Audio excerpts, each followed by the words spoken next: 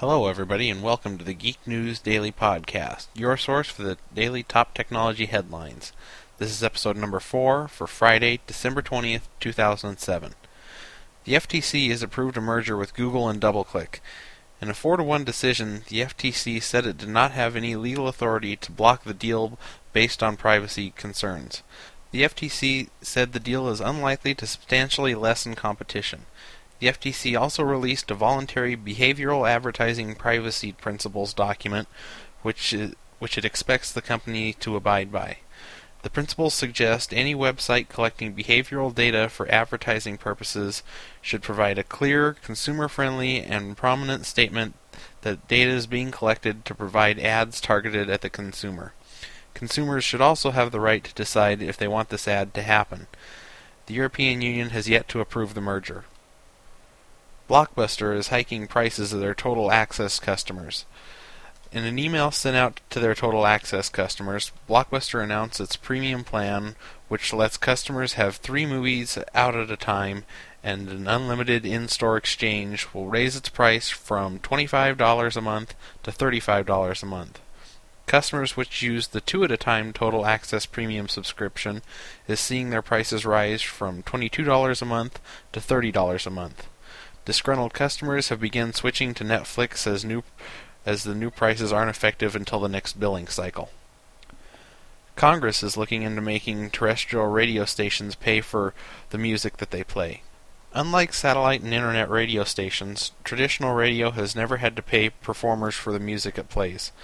While the radio pays fees to songwriters, it pays no performance rights fees, in contrast to almost every other developed country on the planet. The bill would require small commercial stations to pay $5,000 a year, and non-profit stations like NPR would have to pay $1,000 a year, while talk radio and religious stations would not be affected. To find out more about the issues involved in the bill, click on the link in the show notes. Personally, any bill supported by the RIAA is a bill I will fight. Apple has shut down the ThinkSecret blog.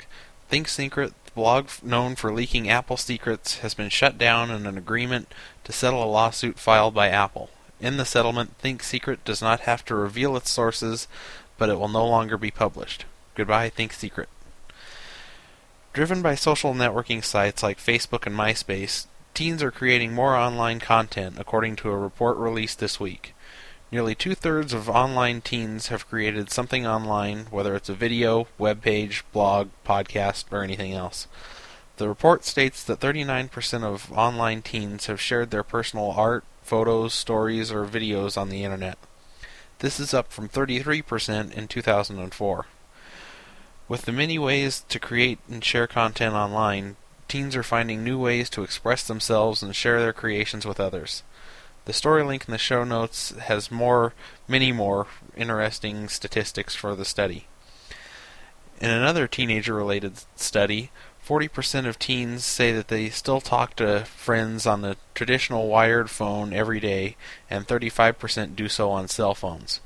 31% of teens say that they spend time in person with a friend every day. Fewer teens say they communicate using text messages, instant messaging, and internal messaging systems of Facebook and MySpace or other social networking site every day.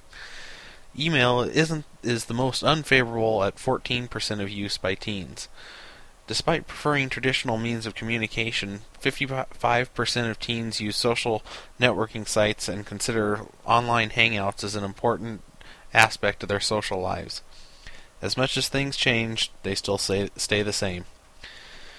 Search giant Yahoo and Latin America's top mobile phone company, América Móvil, have announced a deal to provide mobile web services to 16 countries in Latin America and the Caribbean.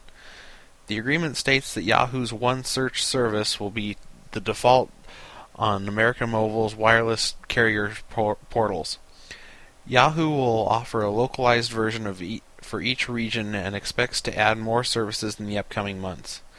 The service will allow subscribers to search from the first screen that pops up. With América Móvil having 143 million wireless subscribers, this is the largest deal Yahoo has struck this year with a mobile phone operator. Microsoft has signed a rare deal with an open source group in a step to meet sanctions imposed by the European Commission for antitrust violations.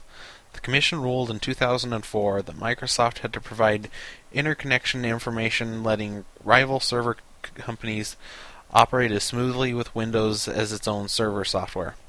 Microsoft has struck a deal with the Protocol Freedom Information Foundation to help Samba, a non-profit maker of free open-source server software. While source code that carries out the protocols can be revealed, Samba must keep the specification information secret. In a statement, Microsoft said, "We are pleased that the Protocol Freedom Information Foundation has chosen to take a license which will provide Samba with access to our specifications for the Windows protocols." The foundation paid €10,000 to get the documentation.